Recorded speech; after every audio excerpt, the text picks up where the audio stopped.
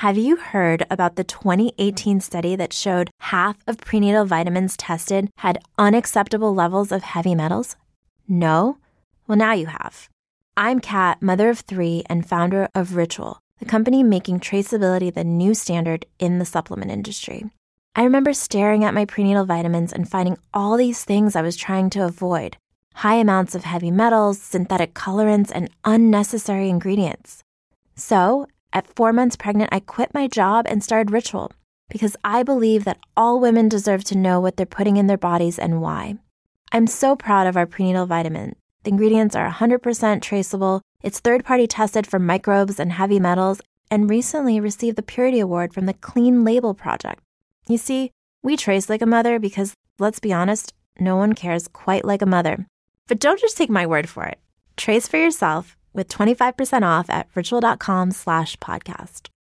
This is Cruise Radio. Cruise Radio is brought to you in part by tripinsurance.com. Travel insurance done right by the people who know travel insurance. Get a quote today at tripinsurance.com. Broadcasting from the tripinsurance.com studios in Jacksonville, Florida. This is Cruise Radio. Hey, how's it going? My name is Doug Parker. Thanks for checking out this episode of Cruise Radio, a review of Princess Cruises' Crown Princess today. Sherry Laskin is here with Cruise News. And as always, Cruise Radio News are daily quick hits of the news Monday through Friday. 3 things you need to know in 60 seconds. You can find it where you listen to your favorite podcast. Just search Cruise Radio News. All right, Sherry is here with Cruise News. Hey, Sherry. Hey, Doug. So Carnival Panorama is en route to the West Coast, but she's taking the long way. Yeah, there's all sorts of reasons for that, but Carnival Panorama left the shipyard in Italy and is heading for her new home port of Long Beach, California. But like you said, she's going the long way around the bend. And you might want to share why that is, because you know the exact facts on that one better than I do.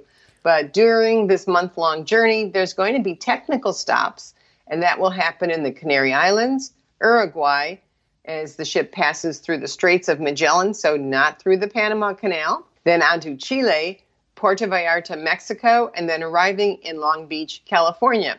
So over the course of 38 days, of which 30 are sea days, Carnival Panorama will travel nearly 18,000 miles before reaching California. The only scheduled overnight import will be in Uruguay. The first cruise from Long Beach will be a 3-night inaugural cruise on December 11th, followed by 7 nights to the Mexican Riviera, and so on from there. But can you share what you just told me before we started recording about the reason for this long way around? Yeah, so I was digging around because I was wondering why they wouldn't take that 10,000-mile shortcut, and it is because the new Panama Canal locks that they just opened a few years ago, they're 49 meters wide, so they can take ships 49 meters wide, and Carnival Panorama is 48 meters wide. So there's not a lot of wiggle room to go through the lock there, and probably scuff the ship up before it gets over to Long Beach, which probably wouldn't be pretty. And then, of course, the technical stop, I'm sure there are vendors or they're picking up crew or something down in Uruguay since they're there overnight. You know, I don't know if they're going to also have travel agents come on board while sitting in port. I don't know, but it's a heck of a long way to go just because it's 3 feet too big. Yeah, jumping on the crazy train. Port Miami is getting a train station. It's not crazy. I love this, and it's enough to make me move back to Florida almost. But the Miami-Dade County Commission has just approved ratification for the agreement for Brightline, which will soon be renamed, drumroll, Virgin Trains, to build a station at Port Miami by 2020, or through 2020, I guess, because we're almost in 2020. The Virgin Trains Port Miami station will eventually be a U.S. transit first, and this is eventually, as the only intercity rail system in the United States that will connect an international airport, being Orlando, directly to a major cruise port, which would be Miami. So current train service, there is already Brightline service that operates from downtown Miami, Fort Lauderdale, and West Palm Beach. And phase 2 construction is underway to connect Orlando in 2022, which, you know, gets here faster than we can imagine, right? So, it's really popular in the South Florida corridor. So they're going to build an additional station in Aventura, which is North Miami. That's been approved, and Virgin Trains is working with the city of Boca Raton to add a station there also sometime next year. Unfortunately, I read that Port Canaveral, my former hometown, is not on the close-in to-do list. And from what I was reading, there's a bunch of politics behind all that. So we'll just have to wait and see. But, I wish they would get some service running up and down the eastern seaboard. That would be great. From Miami to Jacksonville. The next point here, MSC Cruises had a couple of big announcements late last week. They did. So MSC Cruises has cut the first piece of steel for its new generation ship, and it'll be the first of its world-class vessels. So world is the class, not world-class. But they're being constructed in France, and this new ship will be called the MSC Europa. It's the first of 5 liquefied natural gas-powered ships on order from MSC Cruises, and this is the first LNG ship that will be built in France. MSC Europa is scheduled to debut in 2022, and get this, it'll accommodate up to 6,761 passengers, which will it's bigger than, it's almost as big as Sitka. Yeah. It'll be the most passengers of any ship in the world. And MSC, like I said, plans to build 3 more world-class ships, which will be delivered in total by 2026. And the other big event was following the steel cutting ceremony, they also took delivery of their newest ship, the MSC Grandiosa. They're going to keep building these big ships, 6,700 people. When one of these ships flips over, it's going to be a rude awakening for the cruise industry. Oh, with a 25, 30-foot draft? Yeah. They're all fine, but to me, it's like the word top-heavy just sticks in my mind a little bit. Yeah, it's, I know the engineers, the naval architects, everyone knows what they're doing, but it's almost like you're pushing science a little too far here. So I took a double take on this next story because there's a cruise ship and it has a mattress that costs almost $250,000. Yeah, this is definitely a fluff story, if you want to call it that. So luxury cruise line Regent Seven Seas, for their new ship, the Seven Seas Splendor, it will have undoubtedly what will be the most expensive mattress at sea. And like you said, it'll cost well over $200,000. But why? It's handmade. It's filled with horsetail hair, cushioning flax, slow-growing pine, superior wool, and long fiber cotton. The mattress is created by a company, which I don't want to try to pronounce, in Sweden. Not only is the mattress super luxurious, the bed linens are made from batiste Mako cotton and 100% virgin white down from Alaskan, of course, geese. So anyway, this combination is supposed to keep bodies at the correct temperature throughout the night. So when the Seven Seas Splendor debuts in February of 2020, there's also going to be a special spa treatment that you'll have, but it's not for everybody. This $200,000 plus mattress will only be in one room, and that's the Regent Suite. If you're well-heeled enough to have that, you will also have your own personal butler. When you go into ports, you'll have a car with a driver and a guide. And if anyone is curious how much this is going to cost, the prices begin at $11,000 per night based on double occupancy. And I don't even want to ask what the single supplement might be. Listener question comes from Leah. What is the best choice for accommodations in Miami? There are tons of hotels, but we're thinking of maybe trying an Airbnb as they might give us a better feel for the city and save some money. What are your thoughts? Well, Leah, I don't know if you're really going to like my thoughts, but I'll sort of gloss over this. So Doug and I were just talking, we were reminiscing just a few minutes ago. I used Airbnb in Miami back, I think it might have been 3 years ago. I've used Airbnb in Europe, and it's been wonderful. So anyway, it was a Sea Trade conference in Miami Beach, and I rented an Airbnb. The owner was up in Canada, or so he said, and the condo was the pictures, it looked really nice, but when I got there, it was I would have guessed a motel that was built in the 60s that is being converted into condos. So everything was under construction. You had to step over scaffolding to get to the unit. And I tried to reach the owner. He wasn't very responsive. I ended up staying there for the 2 or 3 nights, but I wasn't happy about it. So bottom line is, if you're really keen on staying in an Airbnb in Miami Beach, that area, do your research. Dig around. If you read the reviews, find out, is it a Superhost or not? They didn't have Superhosts, I don't think, back when I was looking. And know the area. This is what idea, if there's certain parts of Miami that you really want to visit, maybe find an Airbnb around there, especially if you don't have a rental car. Taxis don't like, and Ubers, they don't like to go 3 blocks or 4 blocks or 5 blocks. And if you do have a car, make sure parking is included with the condo. Otherwise, at midnight, you'll be shuffling the car around to different sides of the streets because Miami Beach is very finicky about where you park and how long you leave your car there. My other thought was, if this is for a pre or post cruise stay, if it was me, I might choose a suite type hotel, with a little kitchenette, and maybe one that offers a transfer service between the hotel and the port. But if you're just flying in there, for a vacation, and you want an Airbnb, just really be sure and do your research, and just make sure that that the owner is in town. I think that's important, and the parking. Yeah, and really stress the make sure parking is included, because whenever I rented an Airbnb, it was 2014 too, Sherry, by the way, because you were at one end of South Beach and John and I were on the other end.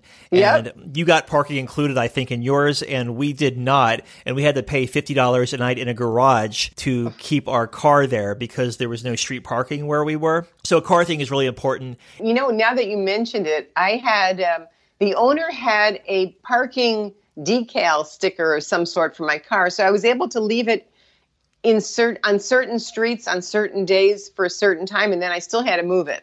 Yeah. At least I did. I think he charged me $20 a day to use his parking sticker or something like that. He must not have known you are Sherry Laskin from CruiseMaven.com. As always, thank you, Sherry. Thanks, Doug. If you have an Amazon Alexa-enabled device, ask her to enable the Cruise Radio News skill so you can get daily updates anytime. Straight from Cruise Radio. When is your next cruise? Where are you going? And what are you going to do once you get there? Market-leading specialist CruisingExcursions.com offers savings up to 60% off shore excursions versus cruise line prices. Whether it's private, shared, scenic, historic, or family tours, CruisingExcursions.com has up to 12,000 excursions in over 700 ports worldwide. You can even bundle your excursions for more savings. Make your next vacation affordable and unforgettable by visiting CruisingExcursions.com. A big question we get at Cruise Radio is, how do I know if I need trip insurance? Simple answer. If you're getting on a plane, taking a road trip, or getting on a cruise ship, you need to have travel insurance. Hey, it's Doug Parker from my friends at TripInsurance.com. Not only does TripInsurance.com protect your vacation investment, but it also gives you peace of mind in case anything were to go wrong on your trip. How do they do it? They offer 3 different types of trip insurance policies. Good, better, and best. One policy for every vacation budget. But it doesn't just stop there. They're up to 40% lower when you shop around on other comparison sites. Plus, TripInsurance.com offers 24-hour customer support before, during, and after your trip, online claims assistance, and travel alerts to let you know what's going on at your destination. But find out for yourself. Check out TripInsurance.com. Check out our blog, the video page, and interact at cruiseradio.net. So Diane just returned from a 10-night cruise aboard Princess Cruises' Crown Princess. She left out of Fort Lauderdale or Port Everglades, and it was a 10-night cruise down to the Southern Caribbean. Diane joins us on the line. Hey, Diane. Hi, Doug. How are you? Good. Thank you so much for calling in to give this review. Now, you're out in Texas. You had to make your way to Port Everglades. So give us some pre-cruise thoughts. What made you want to take this 10-night Southern Caribbean cruise on Crown Princess? Well, this will make our 3rd cruise on Princess. We really like that cruise line. And the itinerary was the number 1 draw for this particular cruise.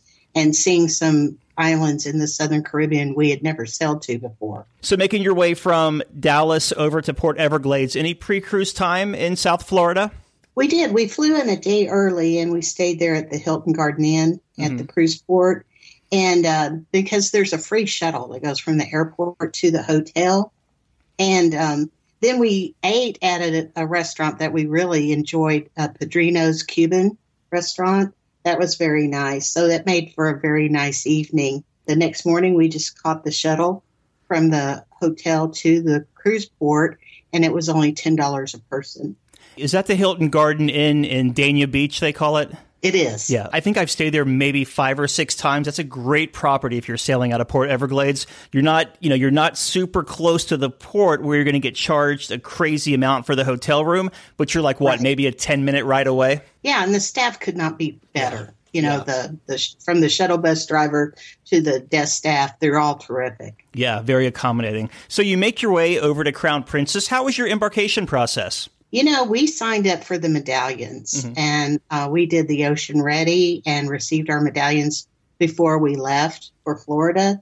And it was the fastest, easiest embarkation we've ever experienced. They just whizzed us right through. I would say from the time the shuttle bus dropped us off to when we were in our room was less than 30 minutes. Wow. So walk us through the embarkation process, and like with your medallion, how does that speed things up? Well, they have a completely separate line. So as you're going into the building and they see that you have the medallion, everyone's showing their passports and medallions. Once you get past that part, then they speed you through a special line just for those having the medallions. And then you board the ship. What were your first impressions of Crown Princess? It's a beautiful ship. It was updated, in good repair. The staff is very friendly. They greeted us. They told us where we could go, and just were very helpful and organized. You make your way to your stateroom. So what kind of stateroom did you book, and what were your impressions of it? But the other question is, were you able to use your medallion to unlock your door? You do, exactly. Okay. As you approach your stateroom door, it senses that you're close by and automatically unlocks. So all you have to do is turn the handle and walk in. That is very convenient. And I would say that's probably the number one feature of having the medallion, other than the speedy embarkation. Does it only work with the medallion, or could you unlock it from your smartphone if you wanted to? That's a good question. I'm not really sure because the doors are set up for medallions, and there's a special panel. But it could be that you can still get a key card. Yeah, we'll have to find out. So what'd you think of the room? The room was very nice. It was a smaller balcony room, but the reason we booked, we were on the Caribe deck, the 10th floor, and we wanted that particular floor because the balconies are much larger than the typical balcony. And so we opted for a smaller room, not the mini suite, because we really wanted that larger balcony. Does it make a big difference when you're in that smaller room against the mini suite? Oh, yes. Yeah. The biggest disadvantage we found is there's not enough room for 2 people to just sit. And when you're in the room and not sleeping, someone ends up having to sit or lay on the bed while the other person occupies the one chair that they give you. Do both categories of staterooms have the walk-in closet, though? Oh, yes. Yeah, the closet is so nice, and it's plenty of hangers. I bet we had 20 hangers. And then there's also the shelf space next to the closet. That's very large. And then you get a huge shelf above the closet. So we had plenty of storage space in the closet. I would say the bathroom is on the small side. You only get the shower, not the bath shower combination. And there wasn't as much storage space in the bathroom as what I've seen on other ships. But it was fine. The room itself, one thing I noticed is they don't take advantage of vertical space. So like above the bed or around the desk, they didn't have any shelves or storage areas. The primary storage area was on either side of the bed and nightstands and then in the desk itself. This may sound silly, but one of the things that won me over with Princess is that walk-in closet in their staterooms. Oh, it's fabulous. Yeah. And I like not having to deal with doors. Yeah. You know? So awesome. So as far as like enough plugs for your electronics and all that, were there any kind of like upgrades with USBs or anything during the last dry dock? Not that we found. Okay. We actually brought a non-surge power strip and utilized that. And we also had some adapters that had extra plugs in them. Gotcha. So let's talk about the food on the Crown Princess, and we'll start. I always forget the name of what Princess calls their buffet area. What is that? It's the Horizon Court. That's right. And what did you think of it? You know, it was very nice. There were a few nights when we couldn't make it down to our 5 p.m. seating, and we ended up having to go there for dinner.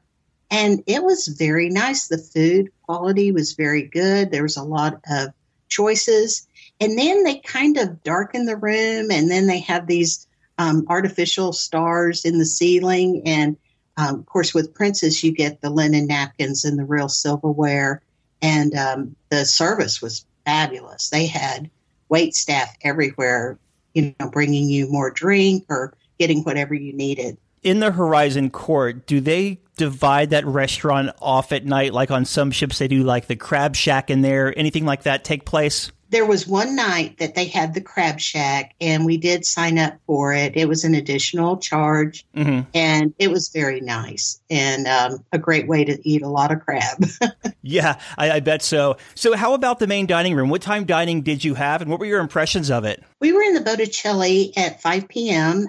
Because the other seating time was 7 p.m. We felt like that would be too late and interfere with shows and entertainment. So we had the 5 p.m. seating. Like I said, a couple of times it was a little too early based on what we were doing that day. But the food, for the most part, was fine. The wait staff was great. There was one night when I didn't care for what I had ordered, and they brought me something else.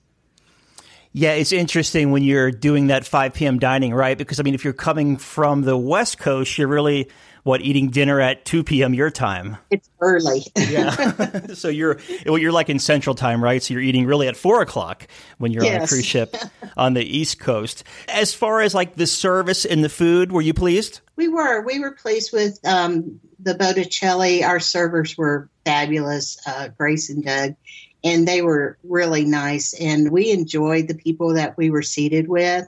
It was a very friendly table, and that's one reason why we do the fixed seating is because we enjoy getting to know the wait staff as well as fellow cruisers. Now, did you do any specialty dining on this 10-night cruise? We did. We celebrated our anniversary at the Crown Grill, and it was very, very nice. How many years did you celebrate? 34. Nice. Congratulations. And how was the Crown Grill experience? Oh, it's always nice. We had a special treat. They seated us next to the window, so as we were departing the port, we could, watch the sunset and the port sail away. And so that was really nice. The service was excellent. The food was delicious. One thing that was interesting, though, is if you want surf and turf, you have to pay an extra charge in addition to the cover charge. The Crown Grill on Princess is currently like you pay a flat fee, a surcharge to dine there. It's not a la carte like Norwegian Steakhouse. Right. Okay. Yes, it is an additional charge. And we booked that really early. We just kind of guessed what day would be the best day for us to dine there. And we went ahead and booked that well in advance. Okay. Any other venues you'd like to talk about, like poolside venues or anything like that? There was the Salty Dog Grill. We never did try the Salty Dog Pub experience, but the grill had, hamburgers and hot dogs. My husband loves the pizza by the slice, and then he got an ice cream cone every day. We did try breakfast one morning in the dining room, and it just seemed a little unorganized, and the food wasn't any better than at the Horizon Court. And many times before an excursion, we would just order room service for breakfast. And, Princess has an extensive selection on breakfast. Now that you say that, and I think of other cruise lines I've been on, breakfast always seems to be kind of a hot mess in there, like always slow service.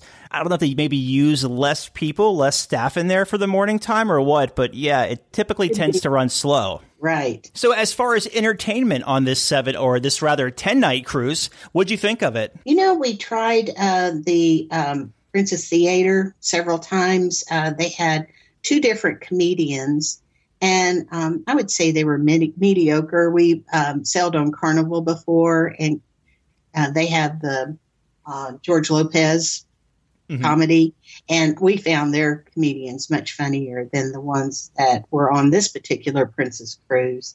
One night they had a magician. I'm not into magic acts, so we didn't go to that. And then there was one time I wish we had been able to go. They had a chef cook-off, and that would have been interesting. Most of the time we found our entertainment in Club Fusion or the Explorers Lounge.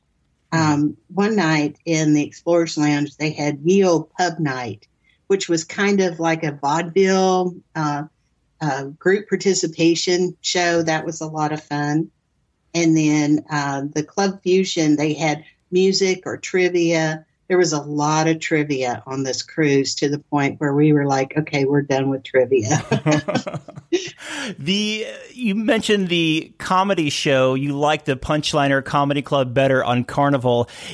Did you find the comedy to be a little more sanitized on Princess, or why was that? It was the timing was slow. I don't know if they were waiting for people to catch the joke. Okay. But the timing was slow. The humor of one particular comedian was just very, very different than what we're used to. And he brought someone from the audience up to the stage, and that took a while. So we had to sit there and wait for that person to make their way up to the stage.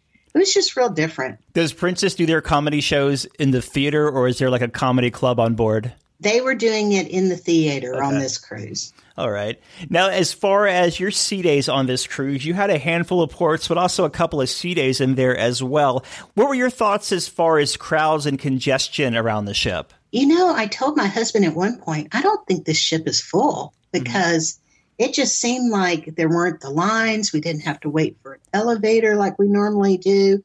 There wasn't, even on formal night when there's all the picture taking, we didn't seem to have as much trouble getting down the hall. So I don't know if there was just better crowd control or if it was not quite as full as some of the ships we've sailed. So like as far as, out by the pool during the sea days and venues, like the Horizon Court or what have you, you were pretty much like just walk up and grab your food? Pretty much. You might have to wait a little bit. But like on sea days, I know the pools were crowded. And one of our table mates said that, there were people sitting around the pool to the point he couldn't even get in it because they were just sitting there. But on the sea days, we didn't try the pools on those days, but we were able to find tables in and around the pool so that we could eat our lunch or play games or whatever we wanted to do. Very nice. Now let's talk about the ports of call on this 10-night cruise. Let's see if I can read my chicken scratch here. I have Princess Key, St. Thomas, Antigua, St. Lucia, Barbados, and St. Kitts. Did I get that correct? That's right. All right. Give us a highlight and just move on to the next one. Sure. So Princess Key, it was a very nice leisurely beach day. You do have to tender to that island, but you can do pretty much whatever you want to do. There's plenty of lounge chairs, either in the sun or in the shade. I believe we were the only ship in port on that day, so we didn't have any trouble finding where we wanted to camp out. The nice facilities, nice bathrooms. I noticed that outside of the women's bathroom, they did have an attendant sitting there, and I think that was for our protection. Yeah. Lunch was a little disappointing, but if you like salads and fruit, you'd probably be satisfied with that. Diane, I want to ask you really quick. On the island, did you see any damage from Hurricane Dorian? No, and I think they had did they have a fire there, or is that another place I'm thinking of? Yeah, earlier this year they had or was it last? Yeah, I think it was earlier this year. I think in February there was a generator caught on fire and burnt a couple of buildings down, but nothing like too major. Yeah, I could not see any signs of damage or reconstruction or anything like that. It would look perfectly normal. All right. Now let's move on to St. Thomas. How was your time there? We had been to St. Thomas a couple of times before. So that's the day that we selected to stay on the ship and have our pool day. And it was great because we just about had the pool to ourselves. Nice. And then Antigua? Antigua, we took an excursion where a bus took us all around the island. Some of the stops were a little questionable. And I was like, why are we stopping here? This seems to be in the middle of nowhere. But happened to have about a half dozen vendors there selling things.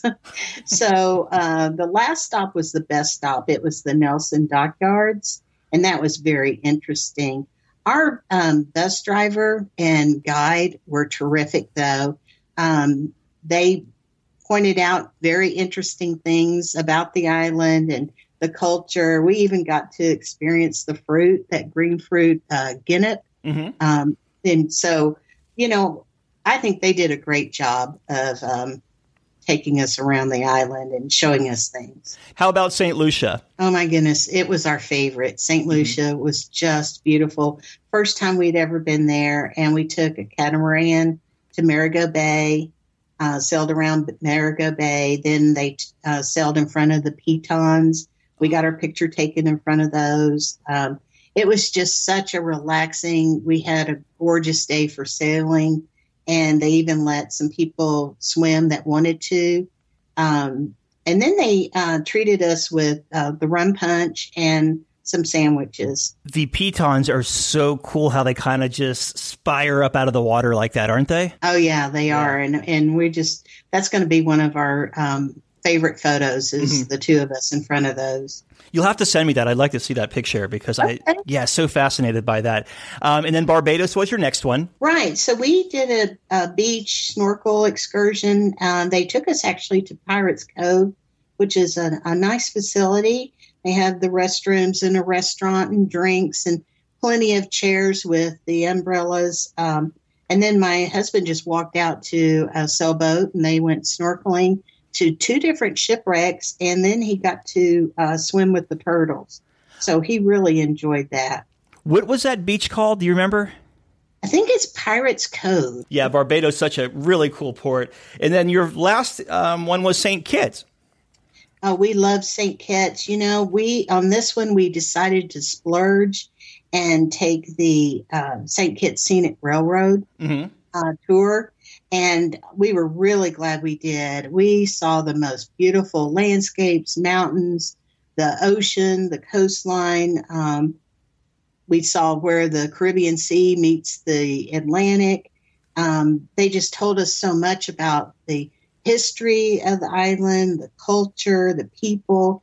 And then we had a special treat. The St. Kitts Scenic Railroad Choir sang for us several times, and that was just a real treat. Where the Caribbean Sea meets the Atlantic, is there like a convergence where the two waters meet, or is it pretty much just an observation point?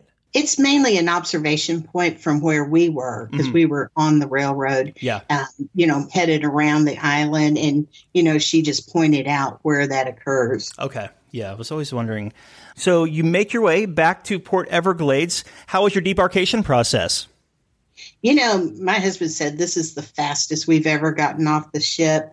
They sent us to a lounge to wait, and then at our time to go downstairs, we didn't even have to stand in line. We just walked off the ship with our medallions again. And from the time we got on the shuttle to the time we got at the airport was 35 minutes. Wow, that's really good. Yes, we had a 11:37 flight, and we made it there in plenty of time. Our debarkation time was set for 8:05, so we had plenty of time at the airport. So a couple of questions then, back to your sailing. How was the internet connection? I think Princess has the best Wi-Fi of all, and It was really good. I paid in advance for 10 days for one device, about $70 for the Wi-Fi. Mm-hmm. And I was using Google Duo to talk to my family back home. And there were a couple of times where it broke up, but most of the time I could talk with my family. I even tried streaming Netflix and was able to do that. There were busier times than others. And so when I saw that, it was breaking up or disconnecting, I would just, stop whatever I was doing. But for email and everything, it was really great. And how was the smoke situation in and around the casino? One night they had a non-smoking night in the casino, and I thought that was really great, and I wish they would do that more often. But when we went to the casino on the last night, it was, not the non-smoking, and there were a few people smoking in there, and it didn't seem to be restricted to one side versus the other.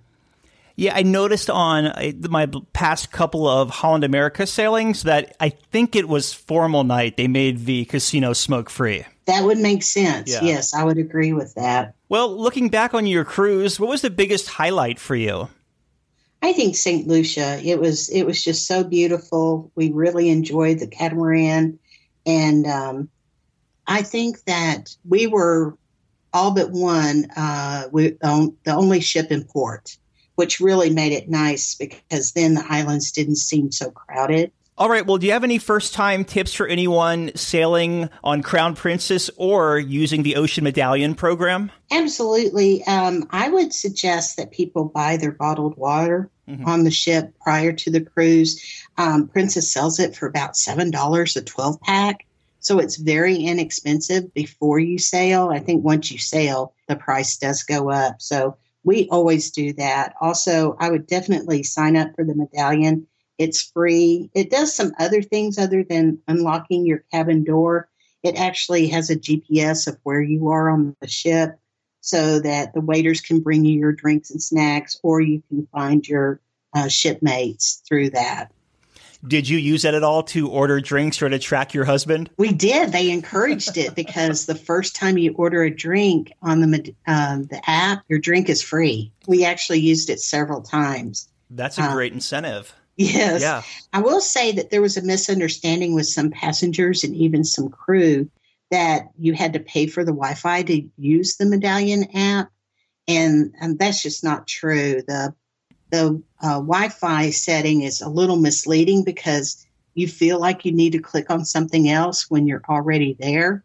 So I think they need to have you're there, you're on the Wi-Fi type message, so people don't feel like they have to do something else. We did find that the Wi-Fi kept disconnecting from the app, and we would have to reconnect to the Wi-Fi in order to use the app. So initially, that was a little annoying. I got used to it. My husband stayed frustrated. Yeah, I guess that's probably growing pains, right? I mean, all this technology they're outfitting these older ships with. And, right before we left on our cruise, what had been 5 separate apps for Princess became one. And then you just swipe to get to the different parts. So, the Ocean Ready was one part where you upload your documents and passports and get ready for embarkation. Also, you can book your shore excursions using the app and also check your shipboard account. And I checked right after we had bought some drinks and it was immediately updated. So it's by the second in updates. They have an app page where you can order the drinks and even snacks, and you can have those delivered to you wherever you are in the ship, including your stateroom. Very convenient. Actually, almost too convenient. Yeah. One thing that I never used was Ocean Casino, where you can actually gamble without even walking into the casino. I just stayed away from that altogether. Probably a safe bet there, no pun intended. Very good. Well, in closing here, what are your final thoughts of Crown Princess? We really liked the ship, the Crown Princess. We just thought it was beautiful. It was very easy to get around. We were located in mid-aft, and that just was a very convenient place to be when we were going to the dining room or going to the Explorer's Lounge, wherever we were headed. It just seemed to be very convenient. And I would definitely recommend the Caribe deck and get that bigger balcony. I was lucky that I had booked a cabin on the starboard side. So as we were sailing north back to Port Everglades, our balcony was in the shade almost the entire day. Yeah. And so we could sit out there and really enjoy it. We've been talking with Diane about her 10-night Southern Caribbean cruise aboard Crown Princess. Diane, happy anniversary, and thank you so much for coming on. We appreciate it. Thank you, Doug. I appreciate you having me. All right, Dougie, here we go for the new Cruise Radio stuff here for you. Cruise Radio is produced weekly in Jacksonville, Florida. For partnership opportunities, email Doug at cruiseradio.net. Hear Cruise Radio on Spotify, Apple Podcasts, iHeartRadio, the Stitcher Radio Network, Google Play, or at cruiseradio.net.